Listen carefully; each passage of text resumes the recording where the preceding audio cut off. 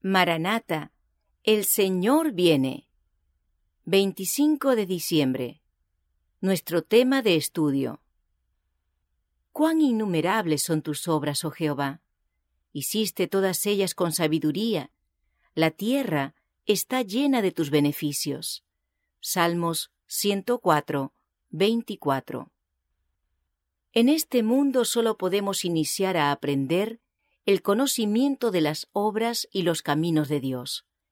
El estudio durará toda la eternidad. Dios ha previsto para el hombre temas de reflexión que activarán todas las facultades de la mente. Podemos leer el carácter del Creador en el cielo y en la tierra y llenar de gratitud el corazón. Cada nervio y sentido responderá a la expresión del amor de Dios en sus maravillosas obras. ¿Qué campo se abrirá allí a nuestro estudio cuando se quite el velo que oscurece nuestra vida y nuestros ojos contemplen ese mundo de belleza del cual ahora tenemos vislumbres por medio del microscopio? Cuando contemplemos la gloria de los cielos estudiados ahora por medio del telescopio, cuando borrada la mancha del pecado, toda la tierra aparezca en la hermosura de Jehová nuestro Dios. Allí el estudiante de la ciencia podrá leer los informes de la creación sin hallar señales de la ley del mal. Escuchará la música de las voces de la naturaleza y no descubrirá ninguna nota de llanto ni voz de dolor. En todas las cosas creadas descubrirá una escritura.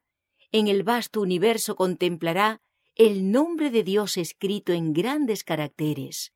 Y ni en la tierra, ni en el mar, ni en el cielo quedará señal del mal. La multitud de los redimidos viajará de un mundo a otro mundo, y mucho de su tiempo será empleado en escudriñar los misterios de la redención. Y a través de toda la extensión de la eternidad, este tema estará continuamente siendo expuesto ante sus mentes. Los privilegios de los que venzan por la sangre del Cordero y por la palabra del testimonio de ellos están más allá de toda comprensión. Todos los tesoros del universo serán abiertos al estudio de los hijos de Dios. Entraremos con inefable deleite en el gozo y en la sabiduría de los seres no caídos. Compartiremos los tesoros ganados durante siglos y siglos, pasados en la contemplación de la obra de Dios.